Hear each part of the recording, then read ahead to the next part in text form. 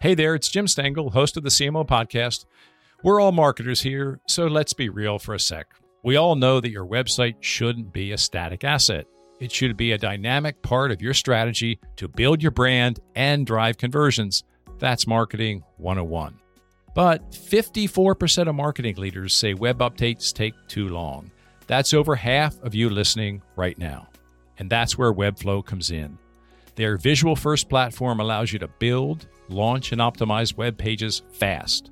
That means you can set ambitious marketing goals and your site can rise to that challenge. Learn why teams like Dropbox, IDEO, and Orange Theory all trust Webflow to achieve their most ambitious goals today at webflow.com. Want to drive greater success in social commerce? With Deloitte's latest creator economy research, you can. After surveying over 500 creators and 500 brands, our insights are helping CMOs and marketing teams harness the power of content creators. And not only that, but how to do it well. See for yourself by visiting cmo.deloitte.com today. This episode of the CMO podcast is part of our Leadership During Crisis series. For these short episodes, I am inviting back previous guests to see how they are leading during the pandemic, how they are addressing new challenges, and how they are providing for their consumers, their employees, and the public during these unprecedented times. On this episode of Leadership During Crisis, I am revisiting my conversation with Linda Boff, who is the Chief Marketing and Communications Officer, VP of Learning and Culture, and President of the General Electric Foundation. Linda and I discuss on this podcast the many ways she is dealing with the COVID-19 crisis, all the ways that GE is trying to fight this. She talks about how her life has changed and how she is leading differently. This is my conversation with Linda Boff. Welcome, Linda. So good to see you, and so timely to be talking with you during this volatile time. You know, you have to be one of the most deeply affected CMOs in the world. I mean, you're in the energy business, you're in healthcare, you're in aviation, you're a truly global company. So tell us a bit about what unexpected things you're learning about yourself, your team, you know, your life, how you lead. I know we're obviously all working remotely, et cetera, but what kind of unexpected things have you learned? I think there may, Jim, not be a single thing in my life right now that is expected. So first of all, it's great to see you. It's great to be on. I've been such a fan of this. I know it's your 1-year anniversary, just about. Thank you. Happy anniversary. I've learned a lot listening to you and the CMOs that have been on. So I'm really honored to be here. You know, GE, as you rightly said, but I'm going to reorder the businesses. Our highest margin, biggest business is aviation.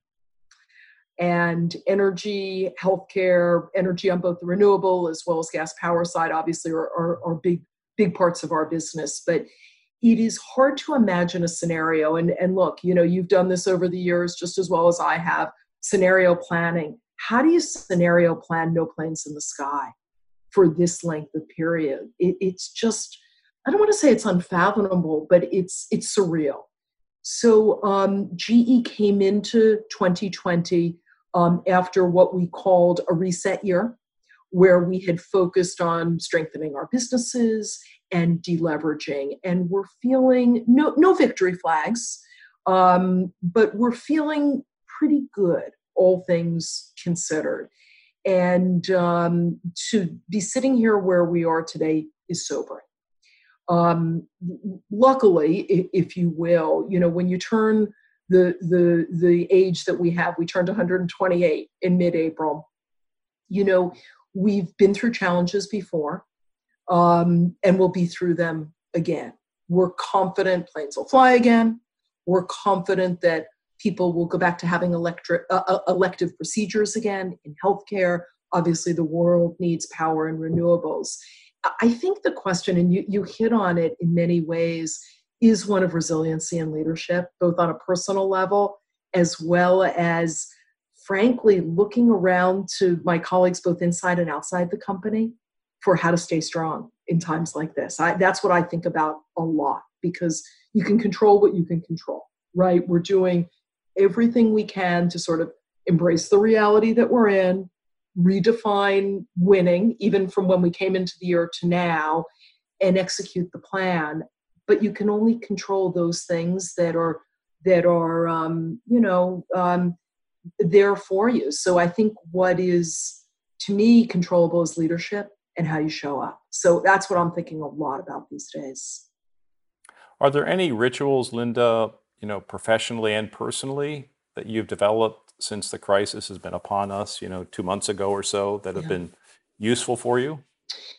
Well, I am one of those people that really doesn't like working from home. Never have. I've always felt that I do a really nice job compartmentalizing. When I'm at work, I'm at work. When I'm home, I try to sort of, to the degree I can, kind of recharge. And those days are obviously over for all of us. So I absolutely have a ritual. I go to work in the morning. I have a little office. You're seeing perhaps a little bit of it in the background. I didn't put on some fancy Zoom background or anything. So to me, the going to work is really important. I think what's hard for me, I think for many of us, is you never really go home from work. And I think that part has been hard. It's been hard on my husband, who's here with me, which is I don't turn off at the end of the day and I don't turn off on weekends. So a couple things I've tried to do, just in case it's inspiring. I think when you lead teams, people take their cues from all of us. So I haven't done this as often as perhaps I should, but I've tried, when we head into a weekend, if there isn't anything burning, to literally send out a note and say, I'm not working this weekend. I hope you don't either. Because I think sometimes these days, it's so strange, but we have to literally give ourselves permission to stop working and then to not send the 200 emails that follow it. So I think that's important, and modeling that behavior is important. A second one I would say, and again, this is so obvious, but I think sometimes you still forget it, is the necessity of constant and frequent communications. I cannot speak to my teams enough. I can't do enough Zooms. I can't have enough, sort of quarantinis at the end of the day with people just to see their faces. And frankly, none of us have anything new to say most of the time, but it doesn't really matter. You bring a dog on, you bring a kid on. So I think for all of us, just that ongoing, relentless communications, which, I grew up with, you grew up with, is, we have to remember that at these times. So let's flip to your post-college years, and I just want to rattle through your career. Porter Novelli, American Museum of Natural History, CMO at iVillage, which is part of NBC Universal, of course, Director of Marketing and Communication at Citi, 17 years at GE with a mind-boggling scope right now, which we'll talk about in a minute. Now, along that rich career, what's the toughest decision you've had to make in terms of that career? So about 3-ish years ago, where we had change in chairman at GE, and then a change again. And it was clearly going to be a long road. It would have been easier to leave than to stay, if I'm being really honest. And I think it goes a little bit with what we were just talking about, right? Fresh new industry, completely new challenge. And I talk about this somewhat inside the company. I'm not sure I've talked about it outside the company. It was tempting at that point to think about, is it just easier somewhere else? And I'm so glad I stayed, because there's nothing like, I didn't know about COVID at that point, but there's nothing like that feeling of staring up at a mountain and saying, can I actually climb this? Then getting at least a good way up and looking back down again and saying, that was hard, but wow, do I feel like it's been good, not just personally, but I've led a team or teams through this. I've worked really hard. I always talk about work that's hard and fulfilling and work that's hard and exhausting, and it's largely been hard and fulfilling. COVID presents a whole new challenge, but it's not a unique one. I think in the last couple of years, it felt as though while other companies had challenges, GE had a fair amount of wind in its face. Now we're all in this together. Varying degrees, certainly. Some industries, aviation, hospitality, live events, et cetera, hit harder. But it felt a little lonelier back then. I sort of searched my soul and thought about what it is GE does in the world and the people I work with. And look, there are so many companies that do amazing things. And I think we're seeing, in some ways, sides of companies we've never seen before through this crisis, and sides of people we've never seen before. But I have always felt this immense pride, almost honor, to work for a company that brings power to places that don't have it, that gives healthcare to folks in remote areas, that brings people up and down safely in planes. And it's always felt like a greater purpose. So that for sure. And then I feel like I work with the best people in the entire world.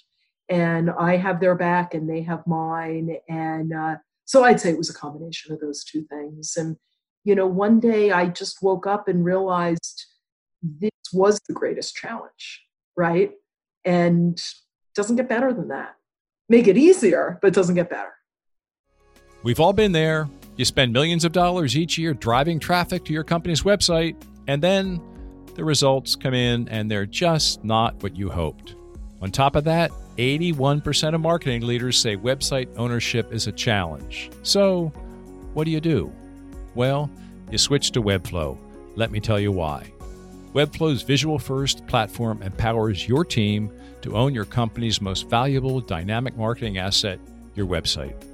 From launching a new site to optimizing for SEO and conversions, Webflow gives you the tools you need to drive business growth fast. Unlock your website's full potential when you build, manage, and host with Webflow. Get started today at webflow.com. You just referred to purpose and the impact your company makes around the world. Can you talk about that a little bit more? You've always been, I think since the beginning, a purposeful organization, going back to Thomas Edison and JP Morgan and other founders. Yeah. So can you speak a little bit more? How do you describe GE and its purpose today to others? And has that changed a bit in the last 3 or 4 years? Yeah, yes and no. So I think like any company that is purpose mission driven and has been around for a century plus, I think the essence, the DNA, there is a constant there. And I think there has been for us in whatever words we've used over the years. And we've used some pretty famous words over the years, right? Whether it's bring good things to life, imagination at work, et cetera. Ironically, with a chairman that's now 19, 20 months into the job, we rolled out some new words at the beginning of March, very beginning of March. Larry Culp, our really fabulous CEO, stood up and said, okay, this is what unites us. We rise to the challenge of building a world that works. And I have to tell you, this was, what are we now? May 4th? This wasn't even 2 months ago. And we had plans, external plans, how we were going to roll this out. There was going to be something called the Summer Olympics in Tokyo in summer of 2020, now a year from now. We had a plan, and the old Mike Tyson phrase, everybody has a plan until you get punched in the nose. So COVID punched us in the nose, just like it punched everybody in the nose. And yet I couldn't be happier that we stood up there, that Larry stood up there in the beginning of March and articulated what it is we do and the reason why. And that's been a touchstone to us. I don't care if we advertise in the Olympics. I don't care if we do any of that. At some point we'll get back to that, and maybe you and I will talk about that a little more too. But to re-articulate why we matter couldn't have been timed better. So I think you know us really well, Jim, and you've been a counselor to me and Beth before me and others. You've helped us a great deal over the years, and you come from a place that was purpose-driven at P&G. Those things get you through a lot. They really do. I mean, I think it is what gets you up in the morning. But at the same time, we're in a time that's going to be, it's going to take everything we have to get through this and get through it well, given how hard some of our industries have been hit. So it's kind of, being realistic, being optimistic, and equal doses of both. Yeah. When you said yes to join this reset for GE 3 years ago, what do you feel was the biggest competency or capability you had to help build in marketing at GE as part of this reset? Yeah. Well, interesting question. In some ways, Jim, I feel as though the marketing at GE in the last, listen, Beth gets so much of the credit here, right? To be able to come after Beth Comstock is something I'll never get over, right? As long as I live. And Beth set so much of the good in motion.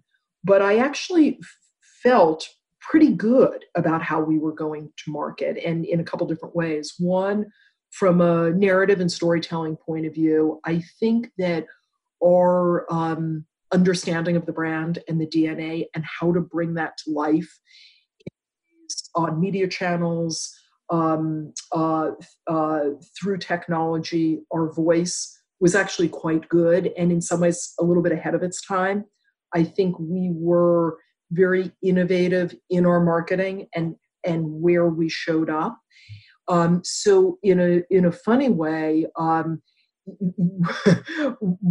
recent years have been more about, okay, are we during a challenging time period doing things that are going to move the ship forward and make sure that we're not chasing shiny objects or taking on hobbies. And in some ways, that's been a challenge. I would say making sure that we are using data, that we are being precise in the audiences that we target globally, incredibly important. Our bullseye for our audiences certainly has business decision makers in the center of it, our customers. But, when you go through a time like we're all going through now with COVID-19, our employees and our investors are right in that bullseye along with our customers, because they've got to have faith in us and what we can do and in the long term. So I would say that as we think about our marketing, we've just been having this conversation recently. We have about 1,000 locations when all is said and done, of very varying types, from plants to offices, service centers, repair shops, etc. And if there ever was an argument for one size fits all, and I say if, boy, is that blown up now. And being precise and targeted in those messages, whether that's returning to work, whether that's how we're serving various customers, how we're saluting different types of workers. We have folks right now in Madison, Wisconsin, who have doubled and then doubled again production of ventilators. This is a small business for GE. If you had asked me a year ago if we made ventilators, I'm not sure I would have been able to give you a correct answer. And yet we have people who have left their vacations, driven across the country to work in this factory. So, what's the right way to market that? Is there a right way to market that? So, it's just interesting. I find many CMOs, we're all on these various chains and Facebook groups, et cetera, being very collaborative about tonality, about what's right and when it's right, how to make sure that we're keeping our brands alive, but doing it in a way that is super sensitive these days, and rightly so. So I'll turn the table. We have time for one more question. We have a minute or two left. What would you like to ask me, Linda? I guess, Jim, you've provided so much sage wisdom to all of us. And what is your wisdom these days for marketers as we look toward a path where the line of marketing, as we were talking about, is such a a delicate one, and being tone deaf is so dangerous that I think we're all perhaps being too gingerly. I don't know. So give us your advice on that. Give me your advice. I think it is a new world of brand purpose, and it's about serving others, and it's about actions, and it's about being more consumer centric than you ever had imagined. Mm-hmm. And I think that will guide you. And I think those brands that we admire right now who are stepping up are doing it in service of others. I mean, I was talking to Pedro Arp at AB InBev the other day. He said, I asked him what he's learned about brand building. He said, forget about brand building. We're not even thinking about our brands right now, to be honest with you. We're thinking about helping people. And that's just the right thing to do. And I see a lot of that now, but I think brand purpose is on steroids now. And those that are real and authentic and acting versus talking are the ones who I think will get through this with stronger organizations and a stronger customer base. I couldn't agree with you more. I mean, I've probably spent more time this last month in helping to set up GE's Employee Relief Fund, which we're doing from the salary cuts many of us have taken, than I have thinking about, any type of paid media. So I think you're right. It is, in the end, going to be the actions that we've all taken. So wise, as always. Linda, this has been wonderful. So much good luck to you with your company and your health of yourself and your family and your employees. This has been a real treat reconnecting with you. You have so many important things to do in the world, especially now in the categories that you are in. So all the best to you and your team. And to you as well, Jim. It's just been my honor. I love talking to you. That was my conversation with Linda Boff. What I really enjoyed about this is her enthusiasm, her optimism, the way she is keeping her team together during these really dynamic times. She is a bright force in our industry, and I just loved her insights. That's it for this episode of our Leadership During Crisis series. We hope you enjoyed this follow-up episode and found value and insight into how these leaders and brands are operating during this pandemic. If you found this episode interesting or helpful, I would be so grateful if you shared it with your friends. And if you gave the show a 5-star rating on Apple Podcasts or wherever you listen. Subscribe to the show and get notified every time we publish a new episode. The CMO Podcast is a Gallery Media Group original production.